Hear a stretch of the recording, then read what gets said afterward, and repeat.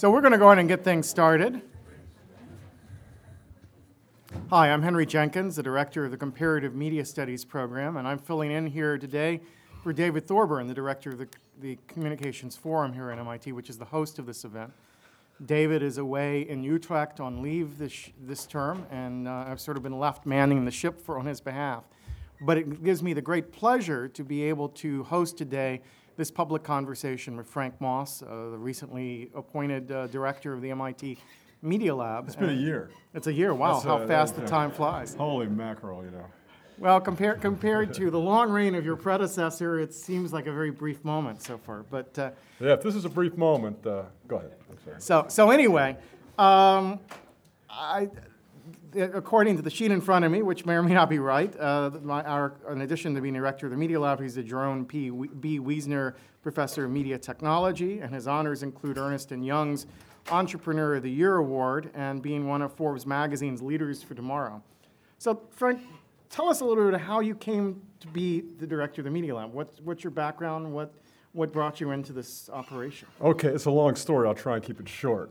But Henry, thanks. It's a pleasure to be here. I welcome everyone.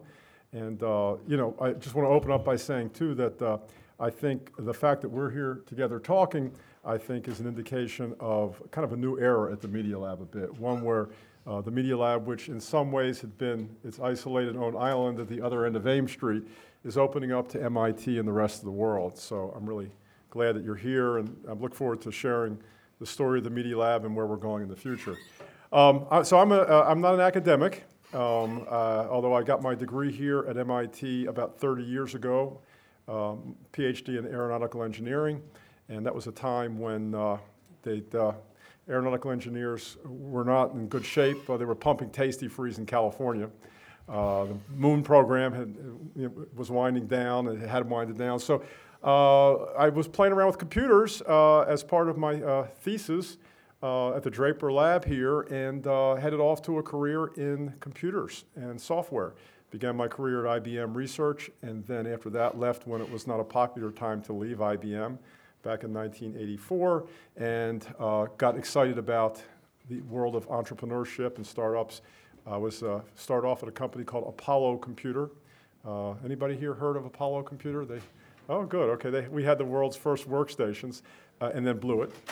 But that was a great experience, and other such companies. By the 90s, I had the opportunity to lead a company called Tivoli Systems in Austin, Texas, and enjoyed Texas as well as forming this company, and sold it in 1996 to IBM, and then took it public before that, sold it to IBM, and then merged it. And then by the end of the 90s, decided to come back here to Boston, at which time I turned 50. So this is a long story I told you, but I'm 50 already, so it's not too bad.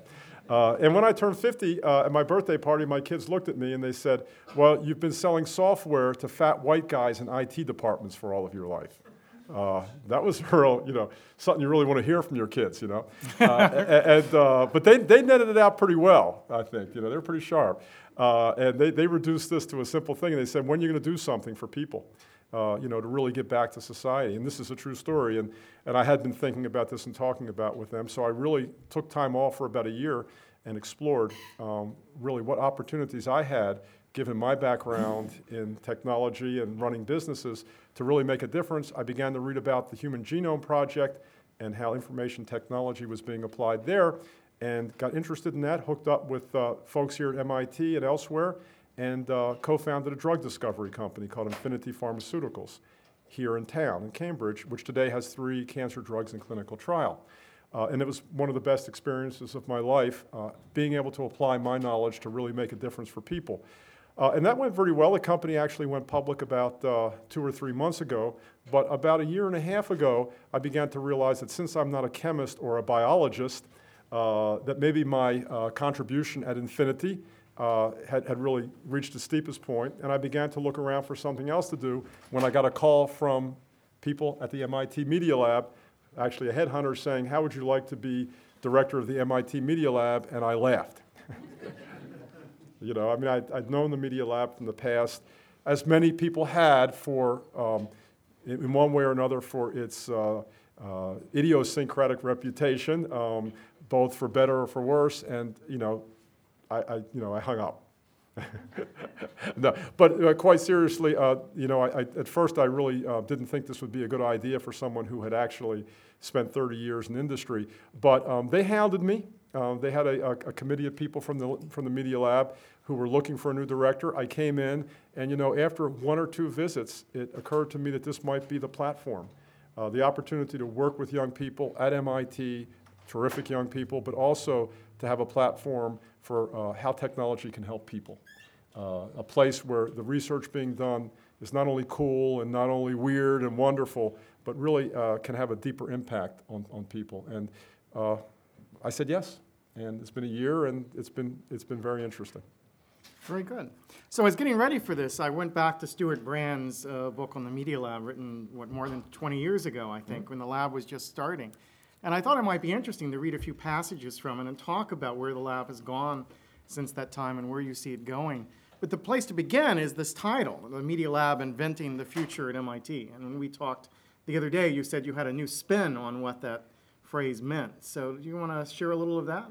Well, sure. I haven't read the book. I mean, I think somebody told me if I read that book, I might never take the job. So, but I look forward to reading some passages there. It'd be interesting. People talked about the Media Lab inventing the future. Well, actually, it wasn't the Media Lab. It's the graduate students at the Media Lab who do that, and the undergraduates who come through. We have 3 of them sitting here today. One of the secrets of the Media Lab is the faculty, as wonderful as they are not the people who invent the future. The future is invented by the students who come through the Media Lab and are exposed to this enormously creative and open and, in some sense, iconoclastic environment, and then just go and do crazy things. They go and do what they wish.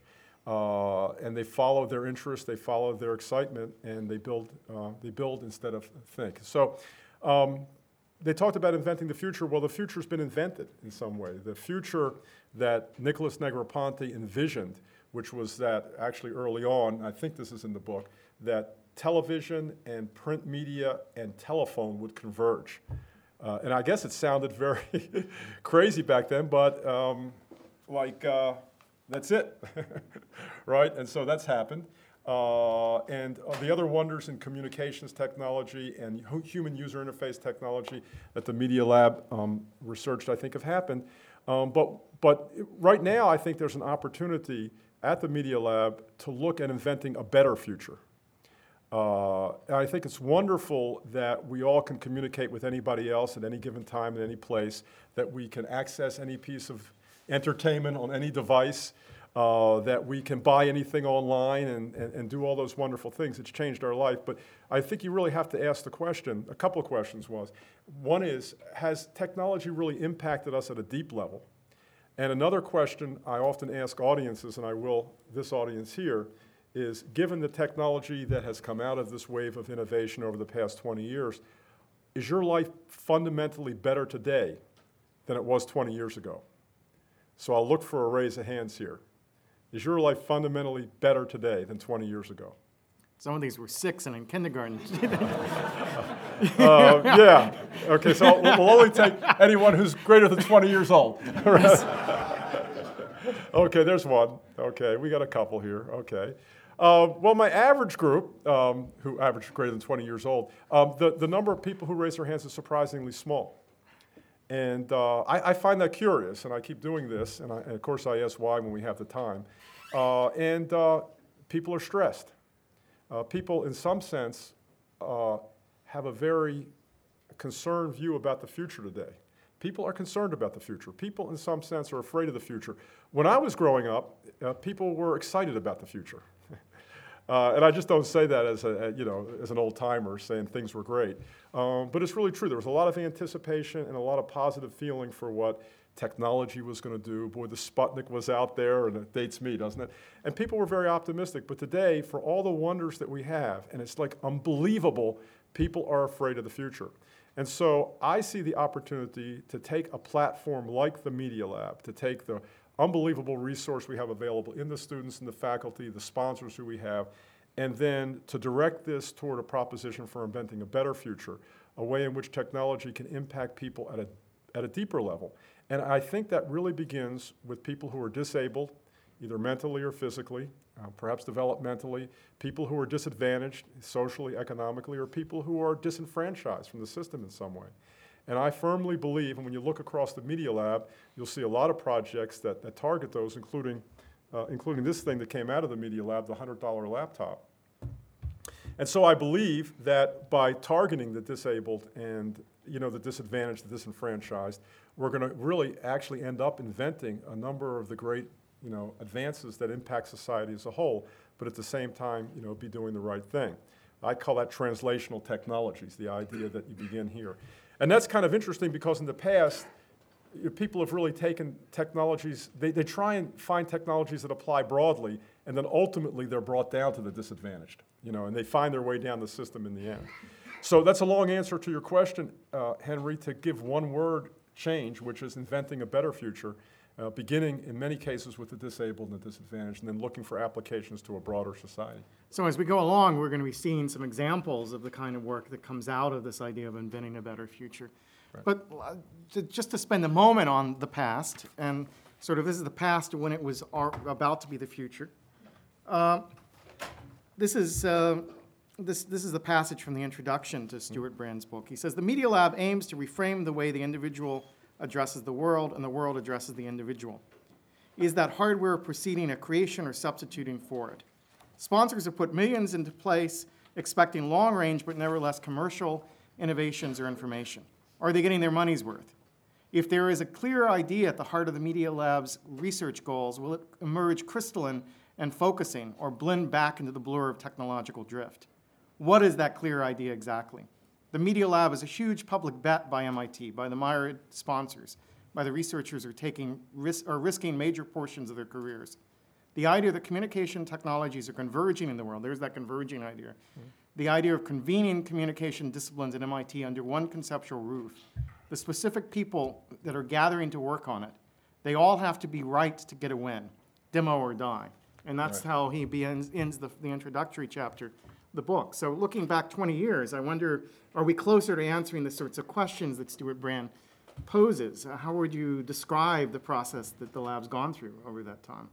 Well, I'm probably, not the best to go back through the history step by step, but I'll just give you the impression that one gets coming in and then looking back at the history. There are a couple things that Stewart Brand addressed there, and I think certainly behind it was the fact that the Media Lab is sponsored almost 100% by industry. And in that sense, it's different from the rest of MIT, which is sponsored by about $500 million worth of government money, roughly speaking. There is some industry money.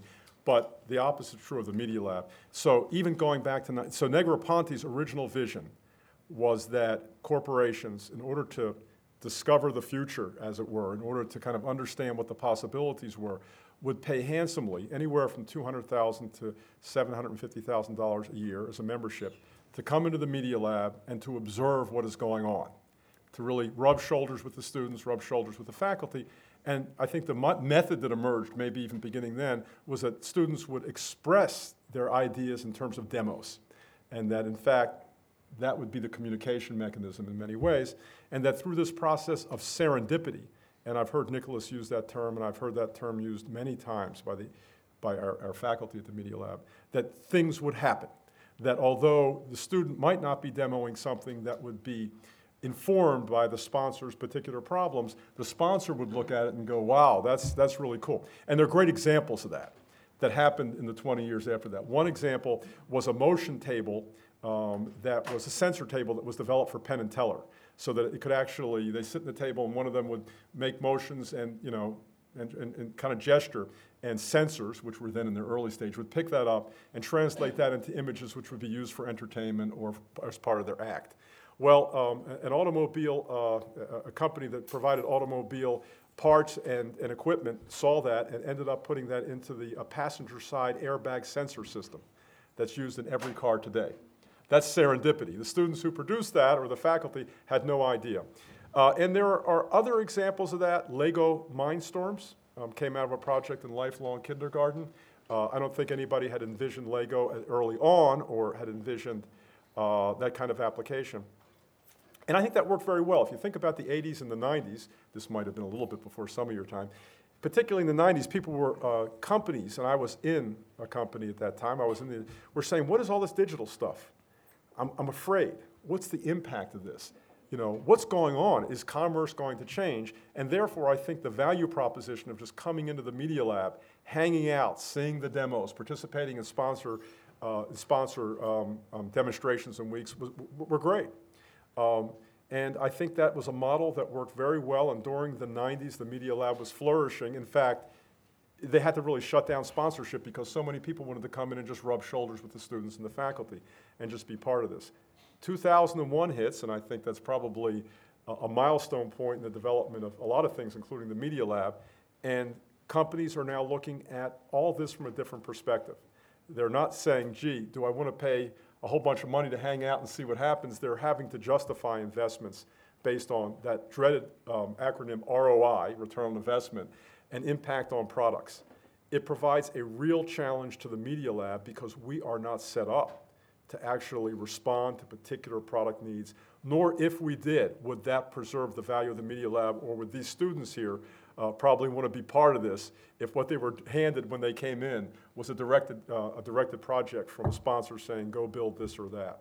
So it becomes a real challenge as we move forward in the Media Lab to maintain the same vision that Negroponte and Wiesner had at the very beginning, to have this open, very creative environment, informed but not directed by industry, to meet their needs, to continue the funding and the support which allows us to do these projects, but provide the environment to the students and to the faculty that is unique about the Media Lab. That's my job, essentially, is to achieve that balance. I'm optimistic.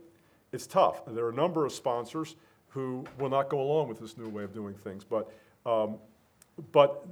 we're fortunate in some sense, and I think this is important for all of us here at MIT, that due to the economy and due to the way things have developed, most companies have begun to cut off their front end of the pipeline, the very basic research, advanced research.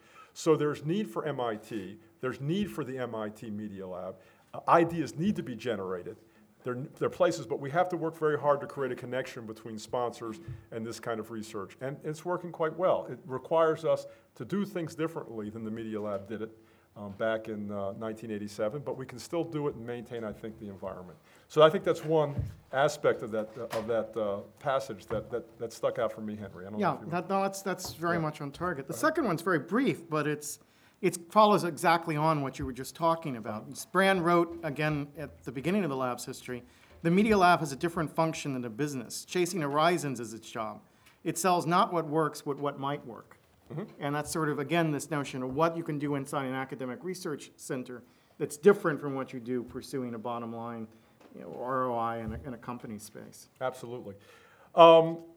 What is the measure of that? I mean, when sponsors come in, what do they hope to get out of it? And what I say every time I begin a sponsor presentation and we bring people in is, the Media Lab is successful after the end of the day or a week or a month or a year if you're asking questions that you didn't think about asking when you entered the room, when you began working. And I think it's kind of that simple. Coming from business, a 30-year career, I guess I found that we really screwed up in business if we didn't ask the right questions at the right time. Not that we, didn't develop a particular thing, but if you're asking the right questions. And I think that's really the role of basic research in general, and I think that continues to be the role of the Media Lab. And I think we will continue to measure ourselves by, are we enabling our sponsors to ask the right questions that they wouldn't have thought of asking? All right, the third passage I wanted to read comes from the very end of the book, and this is a passage that upset most of my colleagues in the humanities very much when the book first came out, and I think it poses some questions. I knew this would happen. Yeah. So this is about, the title of the section was Humanism Through Machines, and it sort of described this idea, and I'll just get to the core of it. It says, the Media Lab is inventing the technology of diversity. Some institutions that enjoyed industrial side uniformity will no doubt regard it as a technology of perversity. This happened with personal computers. Corporations fought them. Unions fought them. Soviet Union still is fighting them. But personal computers were a technology of separation originally. Current Media Lab technologies enhance connectedness, yet it also manages to enhance autonomy. Connecting, diversifying, increasing human complexity rather than reducing it, these are the instruments of culture. And what had happened at the time, the reason humanists, I think, reacted to that passage was we sort of thought we were in the business of studying culture and creating culture and engaged with it. And here was this group in the Media Lab that hadn't necessarily been connected with the faculty in our school, that was sort of laying claim that through technology, they were inventing the future of culture. And I think you and I have talked a lot about Right. the vision you have of the future, where the Media Lab is much more connected to the rest of MIT, including our school, than it has been previously. Okay. Well, I guess there are a number of layers to that, responding to that. What is the connection between technology and culture at the deepest level? But one thing is for sure, that connection cannot be completely invented at the Media Lab or any place else. The Media Lab, I think, serves a very useful purpose in that it brings together a wide diversity of people, and it does. Within the halls of the Media Lab, we have social scientists, we have artists, we have designers, we have engineers, we have neuroscientists, our most recent faculty member. And so we're able to bring all those things together and explore the possibilities of technology and people in a way that I think is quite rare, because you can bring all those people together in one place. However, that doesn't mean because you can bring all those people together in one place that it isn't important to interact with all the other places, because there's a tremendous amount to be learned. And I think at the bottom of your question, and maybe the concern, was that the Media Lab maybe, and I'm only speculating here, tended to see itself as an island where by getting all this together, it could give the answers. I guess I'm not sure whether that was what they thought or not, but having come from industry over the year where collaboration is important and connections on the outside, I fundamentally don't buy that concept. And so you're proud of what you have, you believe that you have something different than elsewhere, but we need to reach out at the Media Lab to not only your department, but the bioengineering department, brain and cognitive sciences. We have connections here. We're working, believe it or not, with CSAIL. And I understand that my predecessors often had a little bit of trouble getting along with those guys. I can't imagine why. And I think we only benefit from it. I think everyone else too. The real goal is to provide our students, we have a couple of customers, if you will. Okay. First and foremost is our students. If the Media Lab does not provide one of the most unique and a truly unique experience for students, it will not exist. And so if these guys or their predecessors don't want to come, what do you have? And the students want to collaborate. The students want to collaborate not only within the Media Lab, they want to connect out to the rest of MIT, they want to connect out to other universities, other organizations. So you got to collaborate if you want to meet the needs of your students. The sponsors want that as well. I think the faculty should. So a big theme for me and the Media Lab over the next 5-10 years is to create as many contacts, as many connections, and as much collaboration as we possibly can. We're going to work together to invent a better future. That's great. I think everyone in the room is excited to hear the opportunity of building bridges with the Media Lab and the rest of MIT. Sure. It's so the term media was probably when I spoke to Negroponte some years ago, he said he had to fight for that word when the Media Lab was being established, that people weren't sure media was the core issue for the time that you were living through, or maybe adequately described what the lab did. We've obviously lived in the last 20 years of development as one in which media has become absolutely more and more central to every change that's taken place in the society. Right. So I'm wondering today, if we were to describe what the Media and Media Lab stands for, what does that mean to you as a director of the lab? That's a good question. Well, at some point, you look at a name and you don't try and do too much to make it make sense. I mean, it has a meaning at one time, but it may lose that meaning. I know when I was at IBM, there was a debate as to whether or not we should continue to call IBM International Business Machines. Right? That seemed quite outmoded, especially since most of its revenue was not coming from business machines anymore. But yet, people valued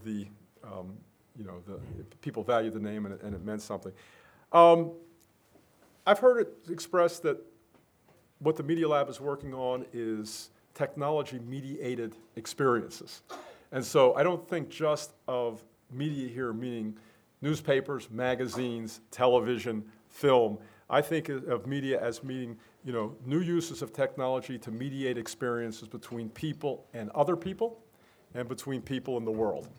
And in many ways, I think the Media Lab is dedicated to changing the way in which people interact with one another, in which they communicate, in which they socialize, in which they study, in which they produce. And in other ways, I think mediating the relationship of them to the world around them. And there are many, many new technologies that are taking place today that enable that mediation to be more intimate. And I think the intimacy of the mediation between people in the world, between people and people, is another way of faking it to say the word Media Lab still makes sense. Did that play at all? That sounds good to me. Okay, how did that sound? So, Fair, I think. I think I get a 5 for that one. well, and when we said we were going to have this conversation, everyone had said, "Are you going to ask him about the $100 laptop, the one laptop per child?" And you brought one here, so I wondered. That's becoming the flagship project, what everyone knows the Media Lab's Right, involved with. So right. why don't you tell us just a little bit about what's going on with that and what you see as the future of that project? Well, it's a good story. It's got a little bit of drama, maybe a lot of drama, and it's got people and events and things that surround this baby here. But actually, when I got that call, would you like to join the Media Lab, the first thing I did was hop on the Media Lab website, and I saw the $100 laptop. And at that time, it was a Media Lab project. This was late 2005. And this had originally come out of a long history of research at the Media Lab related to kids and learning, basically. Seymour Papert, kind of coined the term constructivism, and you probably know that better than I do, which is one of the best ways to learn and to create is by doing. And that was a tremendous focus of the Media Lab over the years, a lifelong kindergarten project and so forth.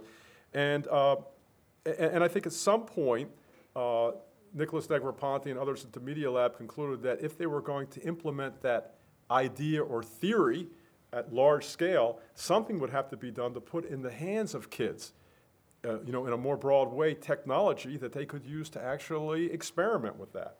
And at $1,000 or $2,000 a pop, the laptops that we have today were not possible. So to make a long story short, Nicholas and the folks at the Media Lab cooked up not just a technology idea, which was, and I think they probably just said, they picked the number $100. And they said, if it's $100, then I could probably sell 1 million of these or more, maybe millions of these to governments. $100 million, that's a reachable number. And then they could distribute it to their kids. And then we could begin to, in a sense, experiment with this. And the amazing thing is, this is about to happen. And so it's happening in a little bit different way that was anticipated. What was decided organizationally was that because this was actually building a production piece of hardware and software, that in the wisdom of MIT, primarily, that this would be spun off as a not-for-profit organization and not further developed in the Media Lab. I think the concern on the part of MIT, and it was reasonable, was that if you're producing something like this, you might be competing with Dell, or you might be competing with Microsoft, or competing with HP, or whatever. And that also, it's kind of not the job of MIT to develop products. That's the job of other folks. So for whatever reason, it was spun off as a not-for-profit called One Laptop Per Child. A number of people went from the Media Lab to One Laptop Per Child at the time I came. And they've been busy developing this piece of hardware and software. And it's about to go into its Beta 2 version pretty soon. This was a Beta 1 version. And if you come into the Media Lab, you'll see dozens of these around as they're being played with. And as you probably know from what you've read, Nicholas and the One Laptop Per Child people have managed to connect with a number of governments and countries and actually have them commit to large-scale shipments. This is being produced, being designed here in Cambridge, but produced in China. And the number, as I understand it now, is about $125. So they didn't quite reach the $100 level. It received a great deal of controversies, as I'm sure you're probably aware of at first. And I think that the primary controversy arose from, is the best way to spend money in developing countries $100 to give kids laptops? Or is that a waste of money? And a number of countries have said that's not the right way to go. Others have embraced the idea. But what's interesting for me, I think, and I'm going to turn this on, although it's going to be almost impossible to see what goes on here, is the principle that I talked about before. By setting out to produce something for kids in developing countries, they actually have created here what I think are technologies that are going to be standard in our laptop computers within less than 5 years. And when you hear about these things, you'll probably say, I can't believe that laptops don't have that today. So I think this is the quintessential example of where by targeting, say, a fringe in society of one sort or another. And so the first thing you see, she's booting up now, so this is real here. It'll take a while. This is a Beta 1 version, are these rabbit ears. And these rabbit ears are antennas that enable a mesh connection network between the laptops themselves. So if kids are sitting out in a village in Africa somewhere or in South America, and they're separated by less than a kilometer or so, they can actually communicate directly with one another. This can be intermediately routed to somewhere else, and ultimately you can be connected with a satellite connection at the center of town somewhere. And so this concept of peer-to-peer networking in the absence of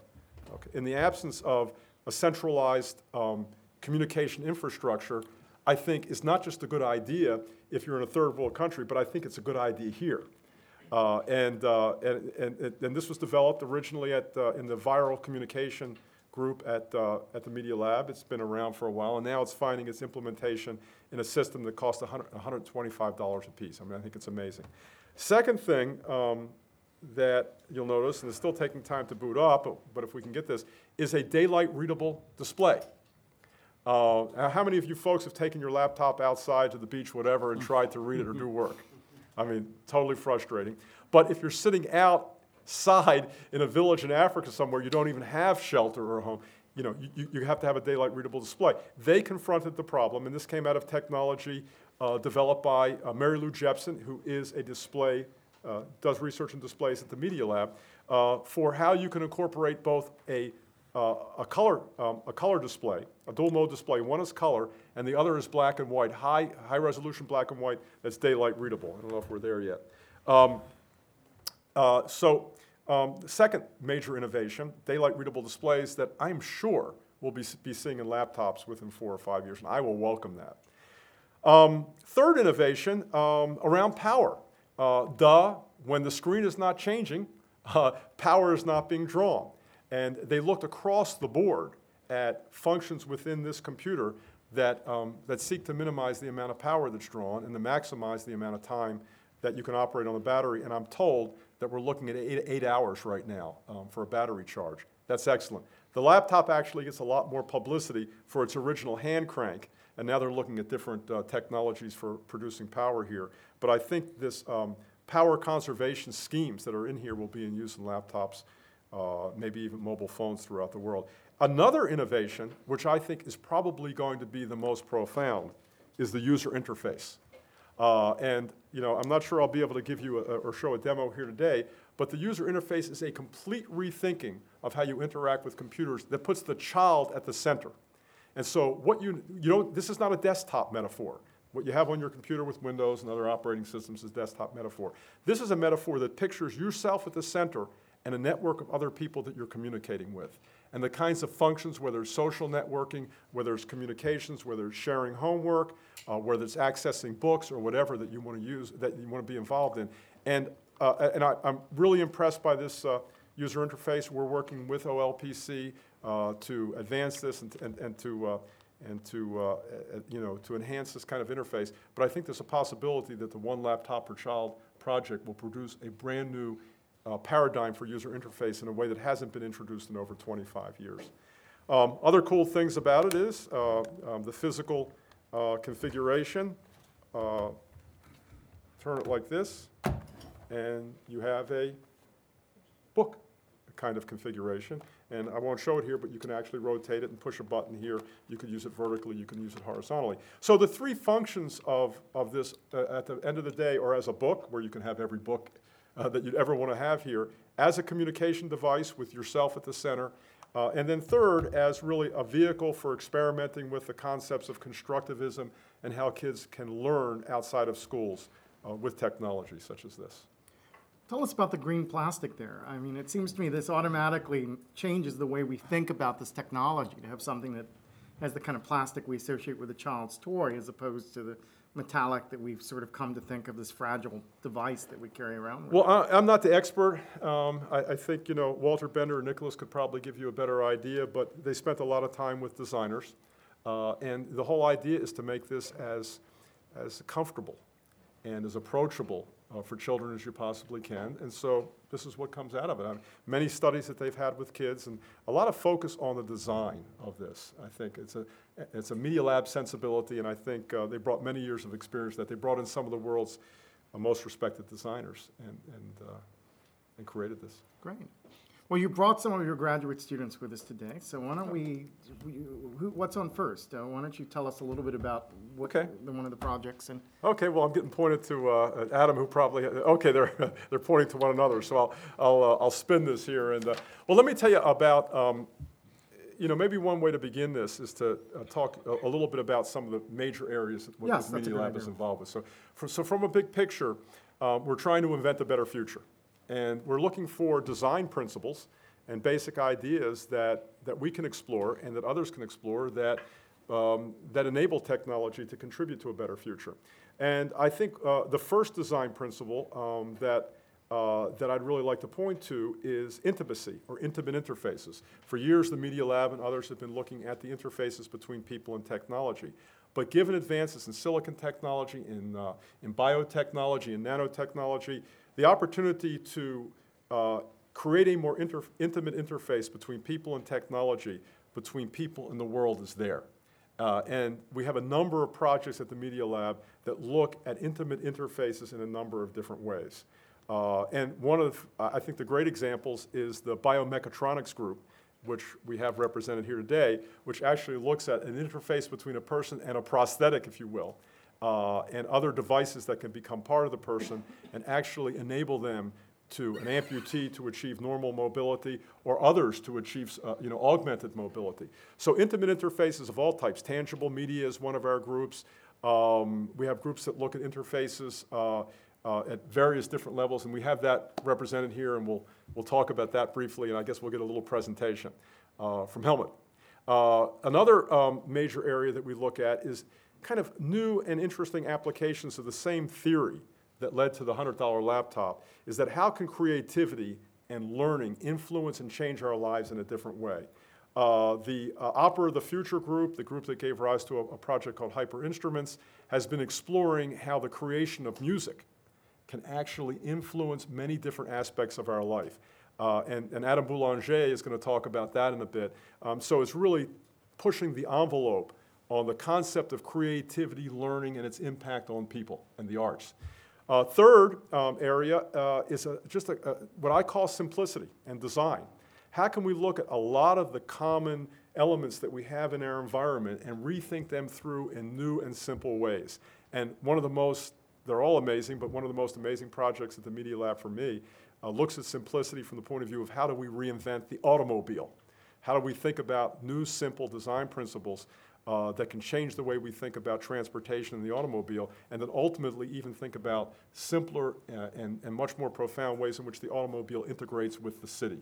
And that's Ryan, he'll be telling us about that. So with that, why don't we just turn it over to these folks. Adam, do you want to start? Yeah, sure. Okay, great. You want to take this, or are you going to do it from here? Okay, great. Adam, you want to introduce yourself a little bit? Sure. A minute or two would be great. Great. So my name's Adam Boulanger, and I'm a PhD student at the Media Lab coming from the Opera of the Future group. My background actually is in music technology and healthcare applications. So what I'm looking at is how not only we can create sort of new experiences in music with facilitative instruments and composing softwares, but actually how we can interject those into a treatment and intervention scenario and actually rely on those same technologies to generate information on what's taking place cognitively, physically within that intervention. But I'm getting a little bit ahead of myself. Basically, how I wanted to start is just by sort of giving an opinion, is that one area where sort of technology and the pervasiveness of technology has, in my opinion, absolutely failed is to make us fundamentally more expressive and creative people. When you think about sort of expression, the difference between expression and communication, you realize that there's something lacking in the artworks and the people that are making artworks at this point in time, in the audience and artist relationship and our opinions of what it is to be an artist and what the opportunities are for anybody to become an artist. Things really haven't changed. And in our work in the Hyper Instruments group, we're developing facilitative technologies to really break this mold. And so it's not just sort of demos of interesting gadgets or sort of new opportunities with toys, but really it's sort of a system of thinking. How can we fundamentally change the culture of what it means to be creative and expressive with technology? And the Hyper Instruments group, or Opera of the Future group, really sort of cut its stuff with projects where we're outfitting virtuosic musicians with very sort of high and sophisticated sensor systems to create sort of a new generation of instruments to extend their capabilities. So here is the idea that let's work with experts such as Yo-Yo Ma and develop an instrument where every nuance of his position and movement is being recorded, and then use that to drive sort of new composition opportunities where he can drive computerized music in addition to being the sort of expert interpreter that he is. And this project really sort of exposed that with these types of technologies you can create new opportunities, but really what's the scope of that, of the use of that technology if it's for a virtuoso, if it's for an expert. So the sort of other side of this paradigm is taking place now, where we're developing tools for everybody, facilitative composition instruments, and applying them into very diverse communities. So actually my work at the group started at Tewksbury State Hospital, where I was working with Todd Mackover and a software system called Hyperscore, which is a composing tool, and applying that composing tool in workshops with physical health and patients in the mental health department as well. So to give you a quick idea about what Hyperscore is, basically allows you to paint compositions. So what you see in the top are sort of little note drop melodies that each get assigned a color, and then you're painting those melodies in line in the interface. Now, this of course wouldn't make sense because the notes just stack up and would be sort of a harmonic mess. But the person who developed Hyperscore with Todd, Mary Farbood, her research interests were really in sort of complex modeling of the rules of harmony. And basically, she shrunk the entire scope of Western music harmonic practice down into algorithms that could fit compositions to that theory. So basically, it helps you make good sounding music. And what we're going to hear here are two compositions by 10-year-old students as part of this Toy Symphony project, where we'd work with orchestras, with children with little to no music experience, and through a series of workshops, a couple of weeks later, the students would end up producing these types of compositions. So here's this piece of music from Hyperscore, and I'll just play a quick section of it.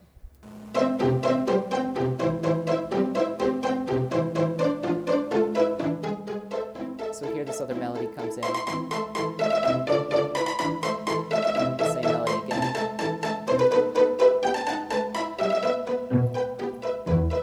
The bass line.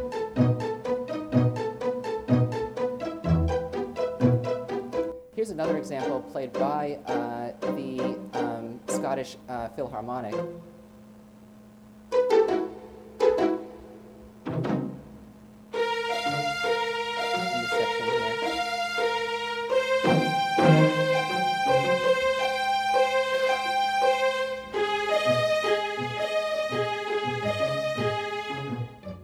So what I want to stress from these examples are these are compositions made by 10-year-old kids who had little to no music experience after working with this interface for, on average, about 4 or 5 weeks.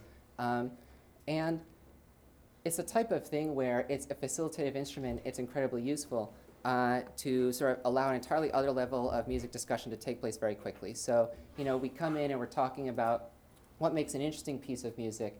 How do you maintain interest over time?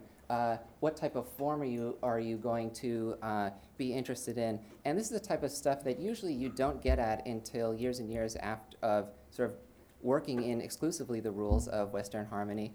But in a hospital environment, this meant something entirely different. Let's see.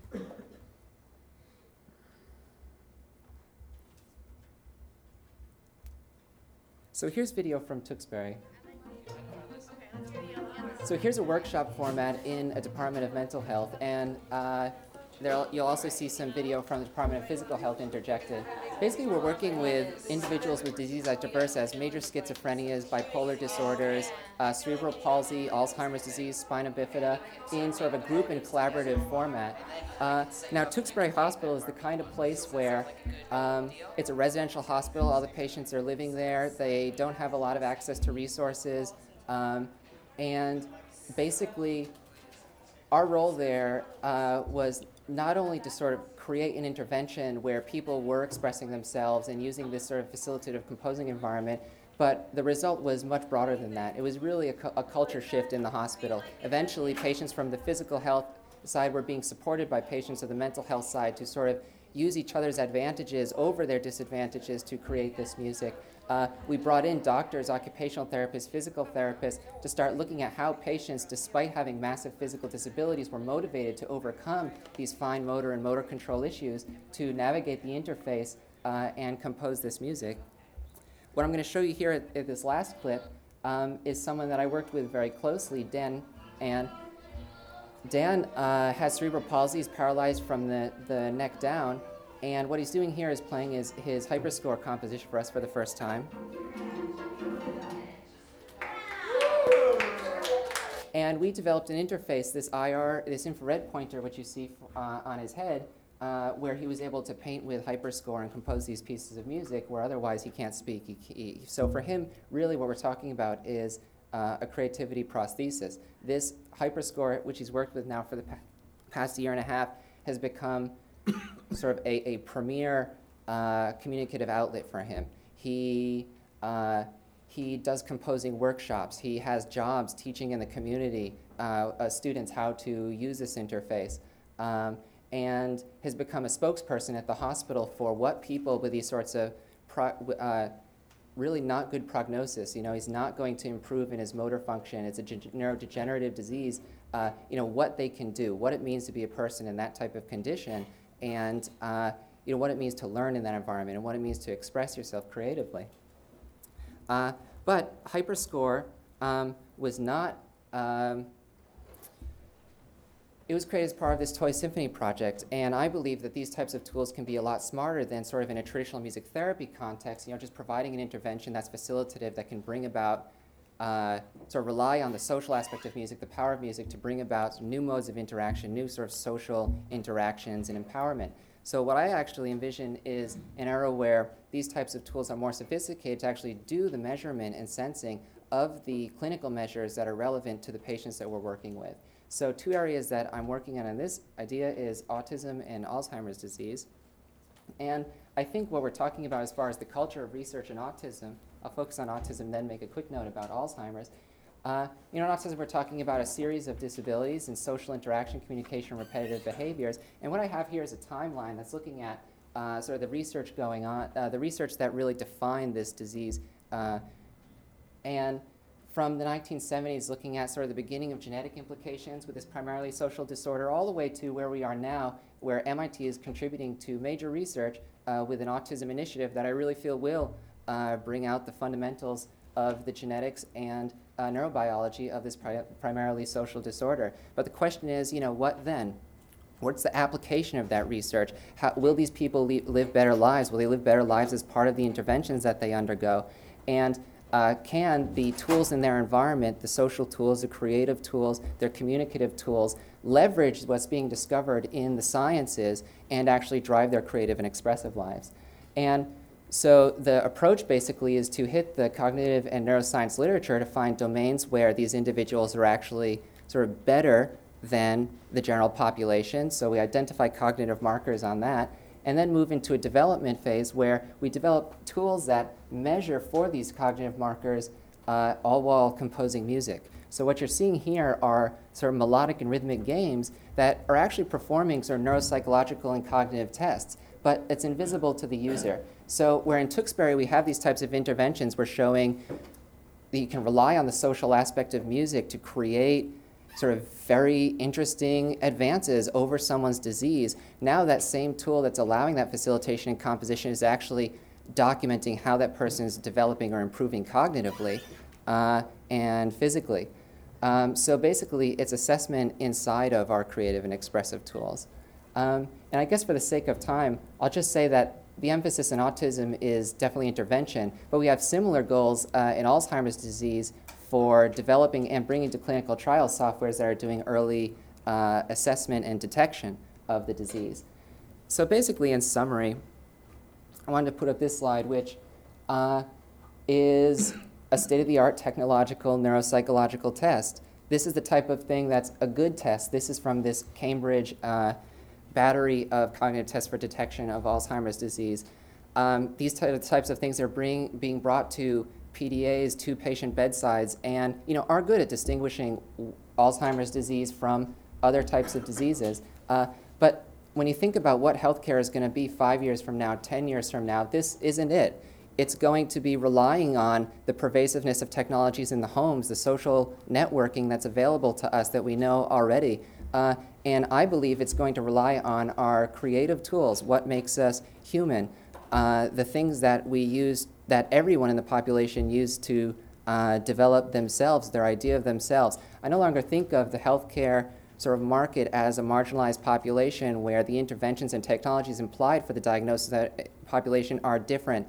What I'm trying to show is the marriage of creative tools and new technologies for that population to increase expression, just as any of us would as artists. Great. Thank you. Thank you very much.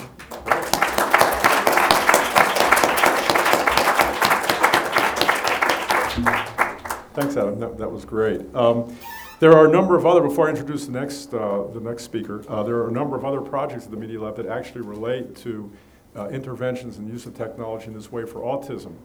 One that you might have read is our social emotional prosthetic, which is derived from the notion of affective computing, which enables computers to understand people's emotions, and others in tangible media and so forth. I mean, I think this is a profound area that not only the Media Lab will engage in, but a lot of others. You know, the U.S. or the World Healthcare System is so focused on cures. We spent 90% of our money on cures, maybe 10% on rehab, and then almost 0% on how to improve people's quality of lives in the long run. I think there's a real opportunity to change that equation. Now, that's also true of not only neurodegenerative diseases, but other disabilities that occur. And I'm going to introduce Hartmut right now. Unless Ryan, do you want to go next, or? Okay, Ryan's going to go next. So I was in the middle of a great transition, which Ryan just interrupted, but that's okay. We're nothing if not adaptable. I'm going to let Ryan Chen. Ryan is a graduate student, but sometimes I think he's more project manager or king in many ways of the Smart Cities group. And Ryan, why don't you take it away? Yeah, thanks. Sorry for the interruption. We were trying to That's get okay. some I'll AV pick it up help. later. Yeah. So thanks. My name is Ryan Chin. I'm a PhD candidate at the Media Lab in the Smart Cities group. The group is run by Professor Bill Mitchell. He's the former dean of the School of Architecture and now head of the Smart Cities group. And the Smart Cities group is primarily focused on how we can, how design and technology can change the way cities might operate in the future and how we could better live in them. And so that's really the context in which we operate and how we question the things that we do. The one area that we've been very much focused on is the question of mobility in urban contexts, and that's a big problem that a lot of people face today. How do we get around in cities, and how does that affect the way we design cities? So the primary project that I'll talk about today is called the CityCar project, which is a collaboration between MIT Media Lab and General Motors. And this is a project that many people have been working on, which I'll try to represent here today. So this is a slide just showing you a kind of early concept of this city car that we've been designing over the last few years. This is a design from a year and a half ago, and it gives you a kind of sense of the relationship between the automobile and the city. And what we're very interested in is looking at the connection between this individual unit and the rest of the city in terms of mass transportation. So this kind of relationship was very, very important for us to think about. One of the issues that we've been very much looking at is, and these are problems that everyone is looking at, both in school and in industry, is the question of urban density. How do we control this? How do we maintain that? How do we make sure that densities are in the right level? Pollution, the issues of global warming, the amount of carbon emissions. Everyone must have seen the movie by Al Gore recently. These are very pertinent right now.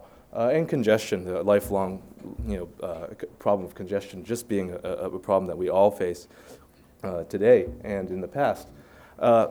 Interestingly, there are a number of phenomena that are sort of emerging that we can sort of take as an opportunity to look at. One is emerging connectivity. I think Frank talked about the fact that the cell phone is now such a ubiquitous item. Well, we can take the same assumption for the vehicle and for the city itself. So the emergence of cellular networks and the emergence of Wi-Fi networks and thinking about the car as a connected element of the city is a very important assumption to make. The other aspect is that the reason why we live in cities is the resources of the city. Resources include the people. Resources include cultural institutions. Resources include parking, for example. That's a big resource that we also want to be able to access, and this is a big issue. So those resources are sort of the binding element for which the car should really connect us to. The last one is cities itself. Cities have infrastructure. A lot of cities are basically the same. If you ask the question of what Washington, D.C. looked like 50 years ago, it basically looks like what it is today with a few improvements, obviously. So cities aren't going to change overnight. We want to design something that isn't disruptive, but certainly complementary to what already exists. So some facts to consider before I get into the actual design of the car. Interestingly, the growth of cities is a big factor. Many people, much of the earth is moving towards developing city centers. The urbanization is a big aspect to look at. Most of the growth is going to be happening in cities. 60% of the population will be there. Over 80% of the wealth of the planet will be in cities. So that's something to consider. And therefore, the use of energy within these networks is an important consideration. Here, the second fact talks about transportation and building operations taking roughly about 60% of all the energy resources that are available. That's a big, big number, and that's something that if we wanted to make some changes, that would be the one number to focus on. This last number is actually very interesting. Starts looking at congested areas in Manhattan, looking for a parking space. Over 40% of the gasoline used at congested times in Manhattan is wasted just looking for a parking space. So this is what I call a gross misappropriation of priority. I mean, how are we solving this problem? This is something that we all consider. The other thing that happens in cities is I think 50% of murders are also. That's right. That's right. That's right. Don't forget that. The other thing to consider is that where people live and where people work are not necessarily in the same place. The big urban trend now is to have mixed use.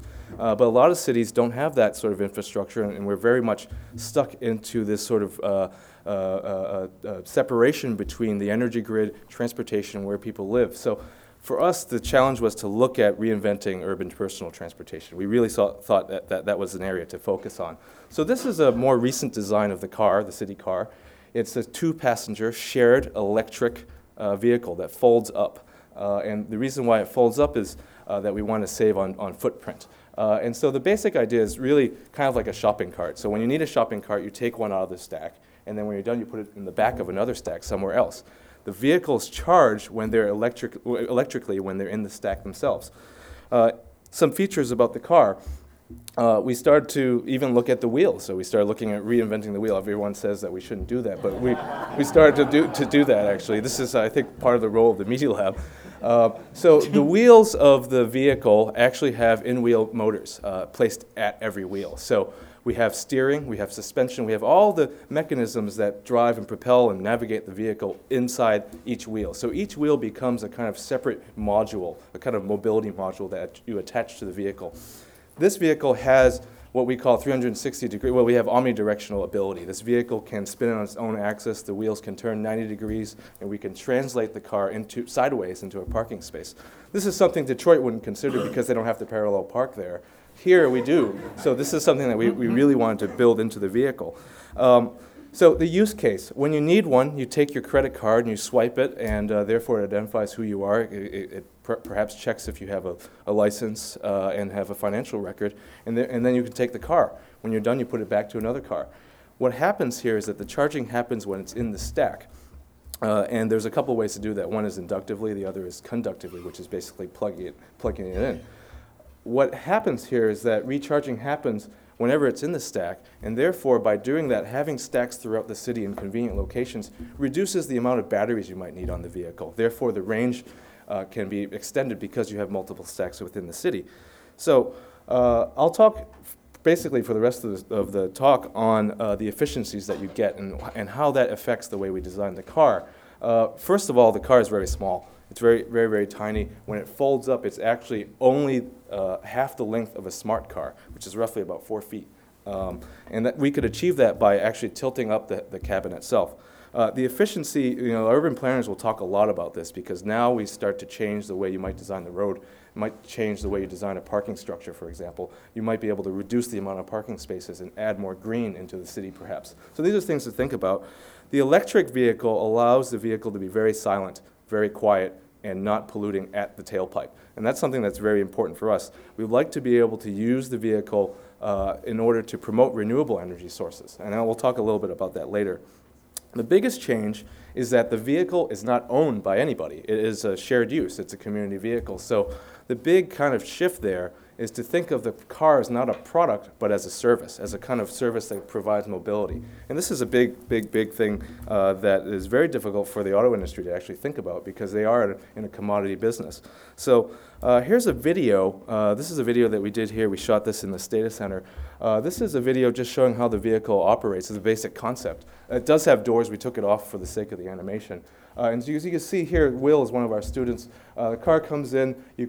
When it parks, the back of the vehicle folds up, so it takes very little space. You notice the color is also going to change as well. The next car comes in and plugs in behind it. Now you have a series charge vehicle inductively. Suzanne, who comes out of the vehicle, now parks the car. You notice the color changes. The reason why we're interested in that is we want to be able to personalize every car to each person. So the green perhaps is our favorite color, but that's maybe a trivial thing. The more important thing is we want to be able to configure the car to each person, meaning ergonomics, meaning driving characteristics, meaning your location of your friends within the city. You know, so start thinking about social networks. Here you can see Suzanne, who comes back. She takes the first car, which is a different car that she took coming into the spot, and then she will swipe her credit card. She gets into the vehicle, and then off she goes. She moves the stack forward one, so that the second car is now the first car in the queue, and then you're ready to go. Here we just showing you how we filmed the whole thing. Some people thought that the car was a real thing, so we had to make sure that they knew it was animation. So how does this affect the city? So one thing that happens is that if you have electric vehicles and you're placing a lot of electric vehicles into the city, you have a lot of battery capacity. And it could be a mixture of batteries or supercapacitors, but if we're choosing to move down that path, we're putting a lot of energy storage into the grid, which means that the city could utilize this at different times of the day. So one thing that we could imagine is placing solar collectors on top of buildings that are very close to the stacks, therefore reducing the transmission losses between the source and the sink, this being the car. The electric car allows us to actually give power back to the grid, therefore we could store it and charge at the appropriate time. So one example would be at solar noon, at the height of the day in the mid-afternoon. That's a great time to be charging your vehicle. But that's not the time that people will be using their cars. They'll be using them a few hours later. At nighttime, you might want to charge the vehicles because the cost of electricity is lower. So you can imagine that the car has a dual purpose. It is not only providing mobility, but it also is part of a greater energy system for the city, and the city becomes sort of a virtual power plant to the whole thing. And I'll talk more about that later. The interior, we started to think more about the car not as a traditional car with a steering wheel because we have all this omnidirectional driving capability, but more as a computer on wheels. You know, the car should have access to all the things that you would have on your desktop. Of course, we have to consider the distraction, but the car is kind of a concierge of the city, getting you to where you need to go. To start thinking of a map-based system for the interface of the car. You don't necessarily care how fast you're going, but you do care about where the parking spaces might be, or where your friends are, or how do you navigate through an unfamiliar part of the city. So you want to think of the car more like that. Very quickly, this is what the car, the current design looks like. This is the basic folding chassis. This is an exoskeleton shell, and then this is what the exterior looks like. We started, it's part of our job at the lab to build things, so we started building prototypes of this. This is a prototype built by one of the students, and this is a half-scale prototype of what we call the wheel robot. It has all the drive mechanisms inside it. And this is a sort of testing platform. This will work, it will operate, and our goal is to move from this half-scale prototype to a full-scale prototype within this year. This is what the folding chassis looks like, and that's what it looks like when it's unfolded. So you might ask the question, well, why do you want to fold the car? There is a lot of complexity to that, and that might be a sort of a gimmick.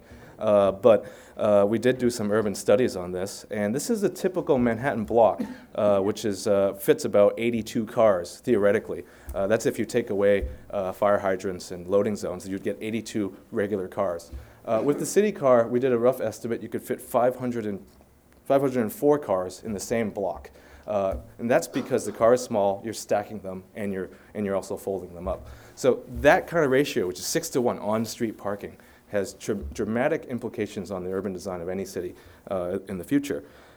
We asked the question of parking structures. Parking structures are actually quite wasteful. This particular one is a 90-degree parking structure.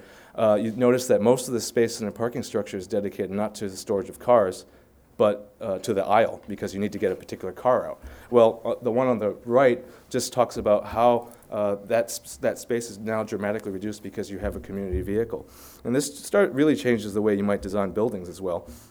The last series of slides talks about the urban implications. This is New York City. The black dots represent subway stations, and most people know about this, but as you go further out in the city, you have less access to public transportation systems. So where the car plays a big role is how does this affect the sort of periphery of the city? The next slide starts to speculate on where the placement of these cars would be. Should they be at every subway stop? Should they be at other locations throughout the city? If you put stacks of cars at the very last stop of every line, take Alewife Station here in Boston, for example, and put a 10-mile radius, this is the kind of coverage that you'll get of greater New York. And I'll get back to that in a second. The other big issue in cities is going to the center and back out. And this is a big problem that happens in New York. If you wanted to go from one part of Brooklyn to another, often if you want to take the subway, you have to go back into the city and back out again. So you have this sort of virtual ring that you can't transverse. In this case, you have to cross the East River 2 times to just stay on the same side of the river.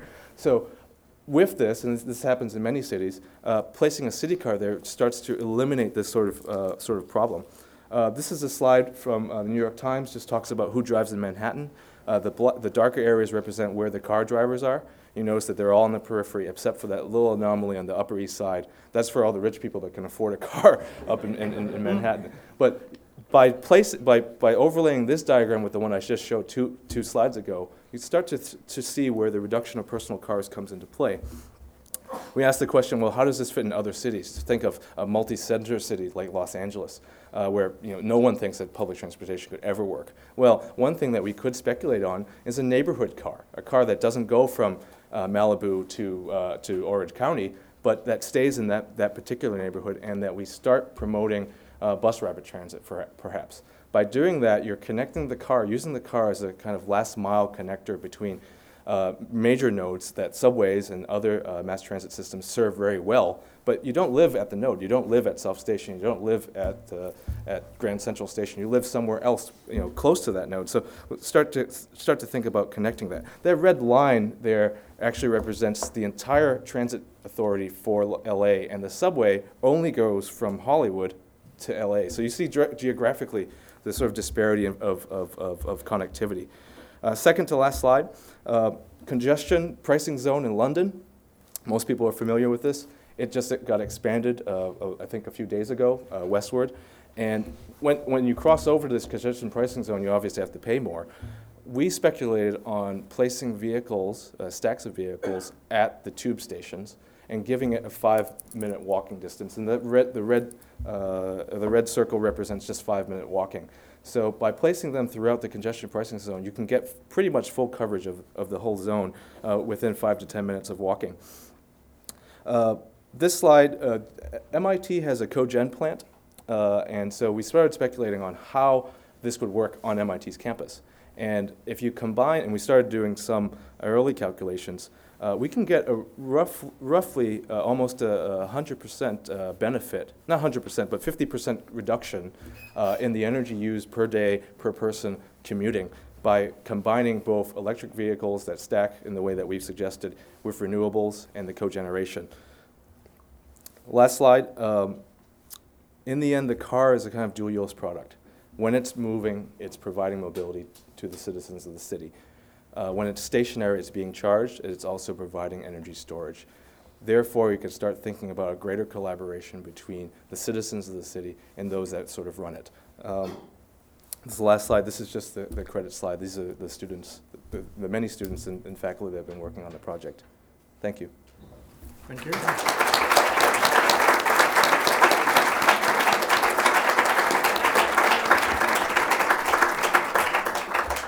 Thank you, Ryan. That was great. I mean, from these speakers, you can conclude some recent trends at the Media Lab. One is that we're living in an era where the students are both better dressers and more articulate than the director. That's one thing I've observed. The other is I would like to point out that just about everything you've seen or will be seeing was built largely in the Media Lab. And this is something I didn't understand when I first came. But when students come to the Media Lab, they're taught to build anything, and there's a magnificent set of facilities in the lower level of the basement that enables them to build everything from prosthetic devices to robot wheeled vehicles, on and on and on. I think that that's one of the major distinguishing characteristics of the lab. But let's get on to our last speaker right now. Hartmut, not a student, but sort of a postdoc, I guess, or a staff member at the Media Lab. I'll let you introduce yourself. But this, I think you'll find a magnificent project, and we'll really push the question of what does media mean. I think you'll see how far we've moved into new directions. Okay. Well, thank you very much for the introduction. My name is Hartmut Geier, and I'm a visiting postdoc at the Biomechatronics group. But rather than speaking of my project at this group, I would like to give you an overview of what we are trying to achieve within this group. And the Biomechatronics group bases its research on two things. And the first is biomechanical modeling. So understanding fundamental principles of legged systems or how we function. And the second part is to apply this fundamental understanding to augmentation and prosthetic devices. For instance, knee prosthesis or ankle prosthesis. And I will start, I cannot speak about all the projects we are pursuing, but I will pick out 4 examples. And I will start with the Rheo knee prosthesis, which is, I think, one of our oldest projects. And what you can see here, it is the commercialized version by a prosthetics company called Össur. And it's basically, if you explode it and look into exploded view, it is a knee prosthesis whose major function is to dampen the knee while it's in stance and to let it move freely forwards while it is in swing. And how we achieve this is with using magnetological fluids, and it works in a way that you apply electrical currents and have small iron particles. The currents produce a magnetic field. The iron particles form a chain, and you have this chain running between discs that break the system and dampen the leg. So what you see here is a passive system, and if you move this, and I just want to show you a video of a subject wearing this prosthesis when it was still at MIT before it got commercialized.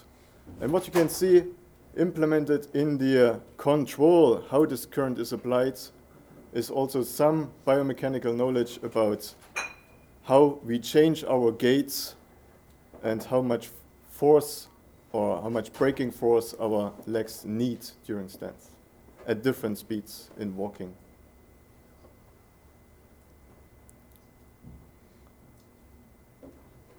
But what I showed you there was just basically a passive system. It has only damping. And if you move on to the next step, you can see that we also develop active leg prosthesis. And this is the second project I want you to point on. And this is an ankle prosthesis having a motor. And here in this picture, you see it a little bit better. So it's an ankle joint driven by a motor attached to a commercial flex foot prosthesis. And for now, I just show you how the head of the lab, Professor Herr, is wearing this active prosthesis, and it helps him to move upstairs. And the short story is that most of our energy that we need to put in while we locomote needs to be put in at the ankle joint, especially when we want to walk upstairs.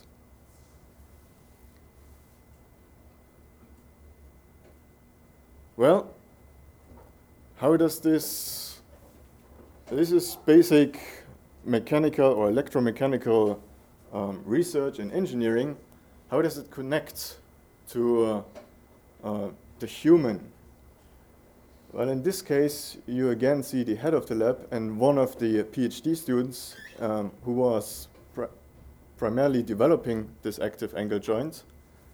And what you see here is that the student is moving his leg and his feet especially, and Professor Herr tries to move his non-existing phantom limb in the same way as the student does. And what you see here on this slide, what we are using, we are recording the muscle activities that the amputee still has, and try to match these activities that are excited by his imagined movement of his limbs to the actual limb movement. And you can see, maybe barely see it, the actual movement is in red, and after some neural network processing, the blue curve tracks this red movement, and the source of this neural network is in fact the electrode signals that were taken from the residual limb of the amputee. So now you can imagine how this connects to the human and what he can do with it. With this, you see in this video. It is one thing to move upstairs with prosthesis. What you need is energy. It is another thing to go downstairs. Usually we move our leg, our foot, to tilt it downward. And what you see in this video is that he goes up and down, and while he's going down, before he's getting to the next step, he is tilting the prosthesis by his muscular activity in a similar fashion as you have seen before in the video that in the diagram that I showed you. Well, and one future direction that this research might lead to is a kind of human-machine connection where you actually implant electrodes into nerve fibers and use these you record these nerve signals and use it to control prosthesis. Or on the other way, you can send signals from the prosthesis to the sensory nerve fibers, so that maybe as a amputee wearing this, you can feel what you are stepping on. Maybe it's sand, maybe it's concrete. And you might get a response and feel what you are stepping on. Okay. Well, all these technical developments that I showed you are to some extent based on biomechanical and motor control research that informs our technical devices. And what we are looking on in particular is the mechanics of balance control, some muscle reflex control, which, for instance, for this ankle prosthesis, we might use if we understand how the ankle is controlled with muscle reflexes in humans. We might be able to apply this to ankle prosthesis. And in another project, we can test control ideas that we develop on actual muscle physiological test environments with real muscle tissue that can be stimulated and using sensors, we get also some feedback response. And just as one example, and this is my second last slide indeed, I would like to show you one of the neuromechanical models that we developed. And what you can see here is a model that represents a human with similar mass distributions, and each leg is activated by 8 muscles, and all these muscles are controlled just by local reflex loops. And what this means is you may be able, just by local control loops in an ankle prosthesis, to let it behave like it behaves in this model. That is, you might be able to walk upstairs, downstairs, without really putting in too much control. Pretty much an emergent behavior. All right, and this is the slide showing all the people in the group. It is a huge effort. We have engineers building systems, we have biomechanists or physicists finding fundamental control principles, and we have many students and also technicians taking part in this whole enterprise. And with that, I thank you very much for your attention. Thank you very much. Thank you. So I think having seen those demos, we have a much better sense of what you mean by inventing a better future at MIT.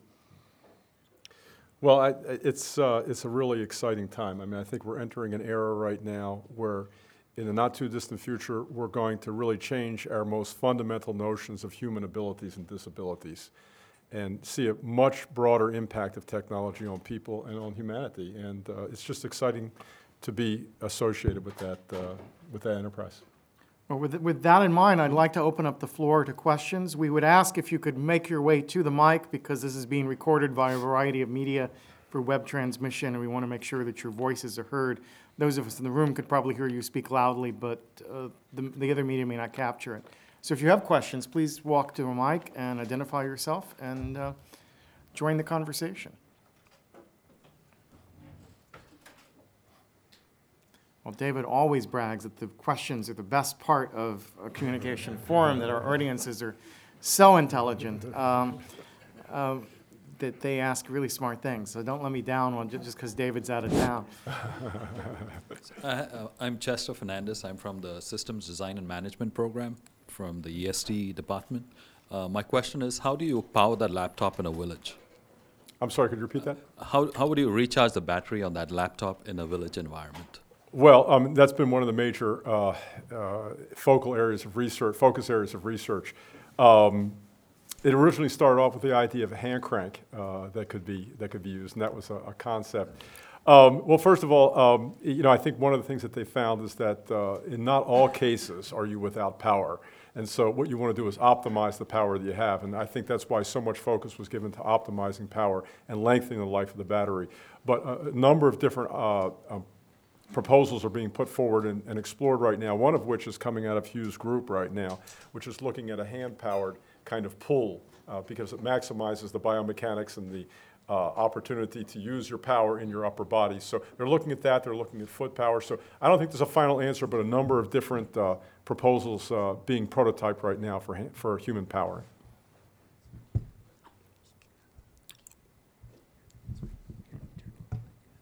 So, Kestrel? Hi, I'm Kestrel. I'm a relatively recent graduate of CMS, and my work is actually in disability and technology. I was really enamored with your sort of upsetting that whole disability and technology triangle of cure, rehabilitation, and actually improving the quality of life and for people with disabilities. And I'm intrigued by your involvement of various people with disabilities in Media Lab projects. Could you explain a little bit more about how you get people with disabilities from the community involved in these projects? Well, I think that's a good question. I mean, there are a number of different vehicles for that. I might even push that question over to Adam because he's been doing that. Maybe Adam, if you want to comment on that a bit and what you've been doing with your group. I think something that's Can we get a, can you get a mic? Thanks. Sorry to let the mechanics of this dictate, but it is going to be helpful later. so is this on now? Yes. I think this is something that's had to change. This is something that's had to change, and it's had to change very quickly about the lab. So groups are, there's no real immediate infrastructure within the lab to, rely on a subject population that's consistent, that exhibits many and a diverse set of disabilities based on the types of things that we're trying to tackle as problems.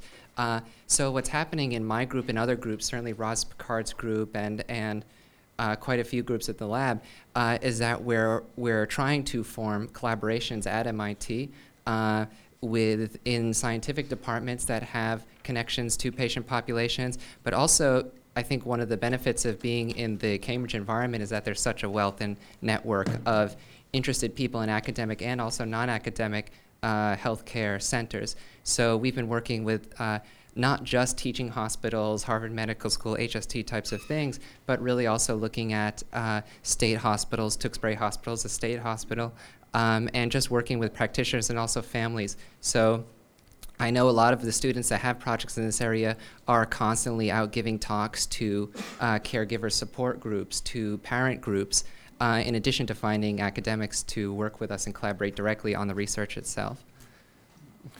And as I go out and talk about this new direction for the Media Lab, I get incredible interest and a number of emails from patient groups, support groups, research groups from around the country and around the world who want to work with us. So the demand is there, and the opportunities are now there where they weren't in the past. And we're really reaching out to test these technologies at scale in real-world environments. It's the only way to understand them and to measure them. Thank you. Okay, over here. Yeah, I had a question about the city car. It was two questions, actually. One, how does it deal with crashing? So it's a pretty small vehicle. How's it going to deal with like a Cadillac Escalade that just rams into it? And the second is, how do people actually park into it and behind? Because I would imagine people aren't really all that good at it. So are there like tracks on the ground? So just figuring how that might actually work. Yeah, if you can go to one of the microphones, it'd be helpful. Okay. I'll start with the second one on parking. We theorize that there's a couple ways to do it. One is that when you come to the stack, to the back, there would be a zone that you'd park to, and then you just get out, and the car would do the rest. Because we have digitally controlled wheels, each wheel is controlled independently, both to drive the car and to also stack up the car. So to stack up the car, you lock up the front two wheels, and you drive the back, and it basically lifts the car up. So that would be probably one way to do it. We figured that if we made the stack as simple as possible, that you wouldn't have to do anything. You just drop the car off at the back, and then you would leave. So we would align that wirelessly, perhaps.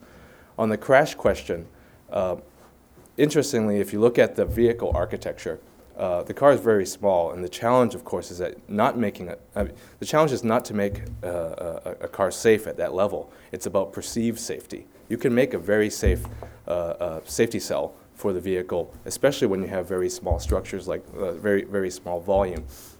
The vehicle architecture places drive motors in each of the wheels at the corners, so you have protection at the corner. You don't have an engine block in the front, just like a traditional car, which would take up a lot of space. Therefore, we can use that space that was where the engine was formerly at and provide a much more safer crash structure, because now we can utilize that space by using other materials as well. So the greater question about perceived safety, that's another issue which can be designed, can be addressed by the actual physical design of the car. There was a hiccup recently where a lot of people started to buy hybrids, so you started to reduce the amount of SUVs out there. I think that there is also a question of whether in congestion price zone places like London, perhaps there should not be any other vehicles, and that this would live by itself in its own sort of zone. So I think these are very open, and they are very context specific, depending on where you are in the world. Thank you, Ryan. Okay. So I'm intrigued by the functionality and the design of the electric vehicle. And I guess my question is, you've designed a vehicle for high-density areas, for kind of size is small is the best way. What about kind of larger sprawling cities where larger vehicles that kind of serve as a room, kind of a mobile environment? So you look at the Houstons, the Phoenix, those cities of the world where you pull up to a Starbucks, there's 5 times as much retail space in the parking lot than in the store itself. Right. And what you envision in terms of the car becoming a multifunctional place Right. for individuals, and how that fits into your Right. group's work. All right, it was philosophical, really. We decided not to do a multi-purpose vehicle. We wanted to address some of the major issues that were very concerning to us, which was basically dense urban areas. We weren't so focused on particular cities. We knew that the East Coast and the West Coast and parts of Europe and very dense areas of Asia would be the most impactful places to look at. The question of the suburban version of this car did come up, though, because if you take a subway station, it's very good at conveying a high-density amount of people from one station to the next. The question is, how do you get home, on one side to the next? So there could be a suburban version of this car, which might be a completely different business case, where you take this car, you bring it home, and you leave it at night, and then when you come back to, say, the commuter rail, you leave it there, and then it's available for someone else. So of course, this is a big logistics thing. I don't think we were trying to tackle the one-size-fits-all car. I think that there's plenty of solutions for that. I think eventually we're going to be moving towards denser concentrations anywhere, just looking at how the global trends are. So if you look at the amount of vehicles that are available out there, there are thousands of vehicles available out there. I think this one is addressing a particular need. And in the case of the city car, if you wanted to take that long trip, you would either rent a car or have a personal car that you would use. So I don't think personal cars will go away. I think that this is a new vehicle type. It's not a taxi cab. It's not your personal car. It's not a sports car. It's a function that fits. It's serving a function that fits in the city. In America, a lot of people own 3, 4, 5, 6, 10 cars. Perhaps a family that has 5 cars can go down to 4 now and use this one car when they're in the city. So you start thinking about use cases, and that's really what we try to address. Okay, over here, and then we'll go. Hi, my name is Eitan Gleinert. I'm a new grad student with the teacher education program, and my question is for Adam, actually, on the music creation software that you were showing before. Specifically, you had one slide where you had 2 bars and I guess lots of drawings with different colors on it, and I guess the program must take those drawings and interpret them and translate them into music, right? Right.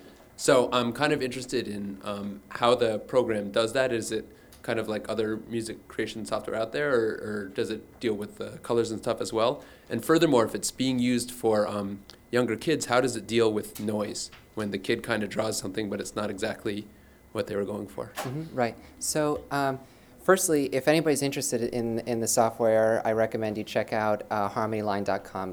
The program's called HyperScore, and there are demo videos and all those sorts of things there. And it's also the type of project where it's a successful project that's come out of the Media Lab. The student who created it graduated, and now that's being further developed. And they're really aggressively looking at exactly how it's being used in education settings and the types of interaction that's most useful that you want to support if you're developing it in communities or really marketing it for communities and these sorts of things. But to quickly answer your question, basically, what you see is what you get as far as notes and then painting into this score. So there are 2 formats. There are sort of 2 palettes in which you work. One, you're laying out note material, and the pitch height is and the height in the window is the pitch value that you're going to get. And then you assign that group of notes a color. And then when you paint a color into your window, the only sort of translation that's taking place is that if you draw a curved line, like an arc or a line going up, it then remaps your melody to the direction of that line. As far as how, and so basically your stacks of notes are getting mapped to the lines that you're drawing. And since that would create sort of an inharmonic mess, what the software does is helps organize the harmony, and there's quite a lot of nuance into how it does that. But what we rely on with kids is just play. you know, they get into this interface and they're drawing, and you can quickly draw and redraw. And really what we do when we're mentoring is sort of a hands-off model. We just encourage kids to play, to try out different things, and to ask them to ask themselves critical questions like, do you like what you hear? You know, is this interesting to you? Is this what you want to accomplish? And that dialogue, when you think about maybe your sort of piano lessons with the woman with the blue hair and the beads and with the ruler on your wrists and all these sorts of things, is very different. But yeah, it's an encouraging sort of interaction, I think. Thanks. All right, over here. My name is Cabell Gathman. I'm a PhD student in sociology at the University of Wisconsin-Madison, but I'm a visiting student in CMS this semester. My question is actually also about the cars. I was wondering if you have, it sounds like in your description of it that you're talking about these as being something that would be used by people who do have personal cars the way cars are now. Certainly you're talking about people who have credit cards. I'm wondering if you've thought at all about the social meaning of the car, because certainly in Los Angeles, it is the case that the public transit is very bad, but it's also the case that there's a social stigma attached to using the public transit that is hard to disentangle from how bad the public transit is now.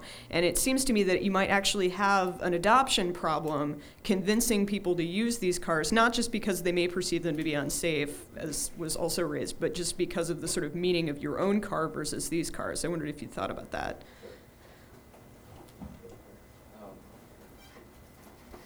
We did think a lot about the issue of personal ownership and how people feel connected to their vehicles. I think that there's a developing idea behind that, which is when you have a shared experience like a shared car, we're not pushing for socialism necessarily. I think we're pushing for how technology can mediate personalization. And personalization not as a physical thing, as in here's a physical car, it's my, this is my particular space, and no one else can use it.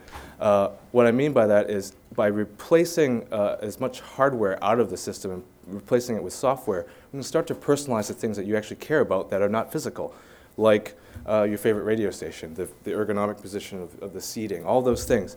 There are also a number of technologies coming out of the lab and other places that talk about displays. So start thinking about the changing of the colors of the vehicle as well. I think that's a big thing. I don't think we're going to get people out of their cars, especially the people that love their cars in LA. They're just going to be stuck in the jam the whole time, which is fine. That's the mentality that they have, and that's the part of the culture. Car sharing is actually quite an old idea. It's been around since the 50s. It came out of Zurich. It's moved into Germany now, in the United States and throughout the world. I think that the greater trade-off here is, are you providing mobility and are you providing flexibility? A lot of people in the city don't own a car because they just can't afford it, or insurance is too much, or parking is impossible.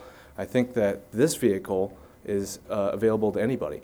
And in fact, we had some discussions about how this would play in developing nations as well. Can we start to democratize mobility is the big question here. And a lot of people, we take South America, for example, a lot of folks in that area of the world do not have access to mobility at all. They have to take a bus, 3 hours one way. And so if we're providing mobility to them in some way, we're reducing their time of travel, therefore basically enhancing their lives. There is a correlation between your economic status and your mobility, and I think they're closely tied. So democratizing that becomes a big thing. There are lots of challenges, of course. So yeah, we did think a lot about that. Just one little thing then. When you say customization, so are you thinking user profiles that would actually remember information for repeat users? No, I think that the big privacy issue is a big one. I think we want to protect the privacy of the users. We want to be able to personalize, of course, for each person that comes in. We want to reduce the need to actually physically change anything. We want to have the right security measures for this, of course. One question that did come up for the car is that we want to track where the car is moving because we need to know where the cars are going. The reason why that's the case is because when you have a one-way travel, one-way shared system, all the cars might end up in the wrong places, and therefore you need to bring them back. And therefore the car needs to have GPS in it. So if you're willing to trade a little bit of privacy in terms of getting, knowing where the vehicle is, you might get a lot of gain in terms of access to an available vehicle. So these are games of trade-offs, and a lot of people don't realize how much privacy they actually don't have anyway. So that's part of the system. Thank you. Okay, over here. I guess the title of Smart Cities kind of intrigued me, and I'm a reporter for small newspapers in Boston, and I was wondering if the Media Lab is doing anything with civic engagement, media communications. That's your stuff. Yes, we don't have it represented here, but looking at at patterns, we have Chris Csikszentmihalyi, one of our professors, is looking at the impact of media in kind of the cultural environments in terms of expression in many different contexts. So in the more traditional interpretation of media and culture and so forth is something that's probably not as pervasive as at the Media Lab as it was, but still exists. Mm-hmm. Thanks. Still, we tend to attract students who are interested in those issues, and we find that it gives a fine edge, I think, to a lot of the things that we do. Okay, over here. Yes, my name is Mary Nykorek. I'm a media specialist, and I work with there's more than between 70 and 100 user groups. They're called special interest groups, across the board, high-end, newbies, any subject just about you could name, in the whole metro area, a lot of which meet in the major Boston and Cambridge area. The car, I have a personal interest in cars. I was born and raised in Detroit, Motown, Michigan. So, that's like the big three were giants that were not keeping up with what the user needed. And the Japanese were going out and asking, including half the population who buys their cars, that's the women. So, for example, one thing that a comment that was ignored was a space for what you need to carry and actually hide when it's parked. So it could be called a place under the seat or in the middle that actually is covered, not going all the way back to the trunk, but you're carrying something that you don't want to have your purse or something that looks like a purse, and it's really just groceries or something like that. Or your laptop or your personal items. So to allow the design to have a drawer that you can take the drawer out and put it into a rented vehicle, for example, and still have access to it. So that's the question of storage is not just about a small drawer either. It's about the fact that routine use of a vehicle includes carrying things. When you have children, that happens to be things like strollers. When you want to help the transportation puzzle, you want to carry your bike. When you have a presentation to give, you have a portfolio or a suitcase or a backpack. And I don't see in these drawings the possibility at this point of much, quote, storage room that is routine use, not weird use. So this is one of the sort of questions that is a partial solution. What in the beginning version can be a hook to allow for a trailer, a mini trailer. So you could still have your car stacked up, but basically it would be a lockable little trailer. Any possibility? Ryan has an answer to that question. Yeah, so why don't you speak to this question of storage? So I guess there's two questions. Yeah, The trailer idea is actually doable. There's this idea called, and it's been around for a while, virtual towing. So being able to tow one car by tying the control system of one to the next. A lot of people in the artificial intelligence world have been looking at this already. When you have a digitally controlled wheel and you're controlling all four wheels in one vehicle, you can imagine that one driver could be in one vehicle and pass by another vehicle that's parked on the side of the road, and then that vehicle activate and follow it wirelessly. And I think that's a very feasible thing. We did think a lot about that, and we're working on this. We have a live demo. If you ever want to come to the lab, we'll show it to you. And that's really there for vehicle fleet management. But now you could imagine perhaps if you have a family of more than two, that you can have just one driver have 3 cars follow behind. So this is really a real possibility. I think some of the logistics and all the legal issues might get in the way, but technologically that's not the problem. I think that it's really about implementation. On the storage issue, we thought a lot about that, and the reason why these renderings don't have them is because we didn't put them in there. but we did consider storage. In a vehicle like this, typically what you would need is an amount of space to go shopping. So if you wanted to go shopping, you would need to have, grocery shopping, you would need to have probably 8 bags of storage somewhere in the vehicle. If you wanted to take an airplane, you would need to have enough room for two carry-ons plus 2 big, large suitcases. So these are some of the parameters that we've been very much concerned with and we're going to be implementing into the car. The idea of keeping stuff in your car, I think it's an old idea, actually. I think you want to, especially if you're in the mode of using a community vehicle, because if the vehicle is available all the time, why would you have to carry stuff with you everywhere you go? I think that there's a need, especially for folks that live in the city, to reduce the amount of things that you're carrying around, especially for environmental reasons. I had in my car a box of just junk that I drove around for a year. And I realized I don't need to carry this stuff because none of it is useful. So my gasoline usage actually reduced because I took that thing out. So you could make an argument that perhaps you don't want to carry so much stuff around. I understand that a lot of people do need strollers and all those type of things that you want to carry around with you. That we want to accommodate into the car as well. Okay, next question. You go ahead. Hi, I'm Renee O'Leary. I'm a professor at Teachers College, Columbia, and I'm visiting at Harvard this spring. As an educator and as someone interested in creativity, I'm really interested in the extension of the music project, especially when you're working with people with severe mental illness. And what happens after you begin this process? Have you found or have you been able to look over time at whether depression is alleviated or what are some of the possibilities that go beyond the particular? Do you have any longitudinal data? Right. Or? So I think the possibilities are probably the possibility for culture change in a large-scale deployment of really creative technologies in a place like a state hospital is probably one of the most interesting avenues for follow-up research that we're pursuing right now. So it's about 1.5 years later since we used this HyperScore sort of collaboration format at Tewksbury State Hospital.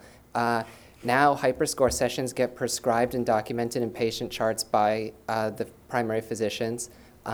It was written in as a intervention partly responsible for discharge of most of the patients that we worked with in the mental health department as they moved into the next stages of their treatment away from a residential and long-term chronic care facility.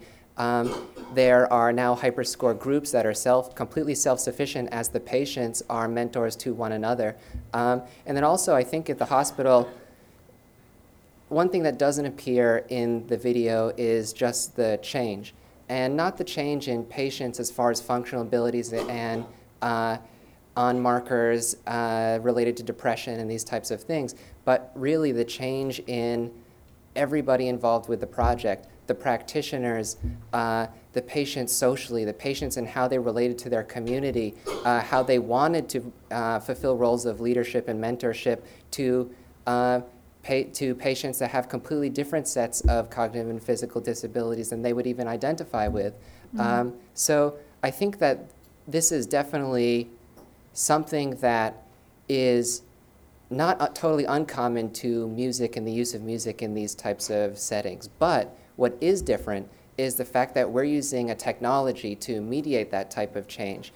And the opportunity then is that since we're working in this world of sort of sophistication and interaction and data that's technologically mediated, then can we capture that data and start assigning the parts of the interaction and the parts of technology that are responsible for those types of cultural changes and changes related to disease and intervention markers.